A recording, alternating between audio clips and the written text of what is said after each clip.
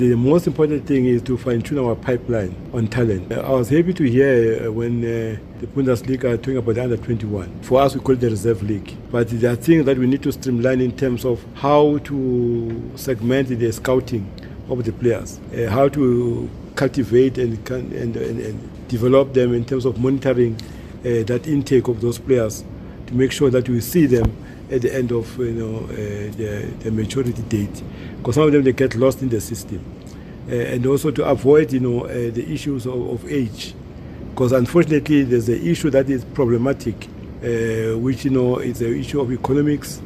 Now I don't know who are the culprits in that pipeline, because that football age and real age are still a problem in abundance in our football. So we are trying to make sure that with the experiences we are sharing with the Bundesliga, with the assistants, to overcome that problem.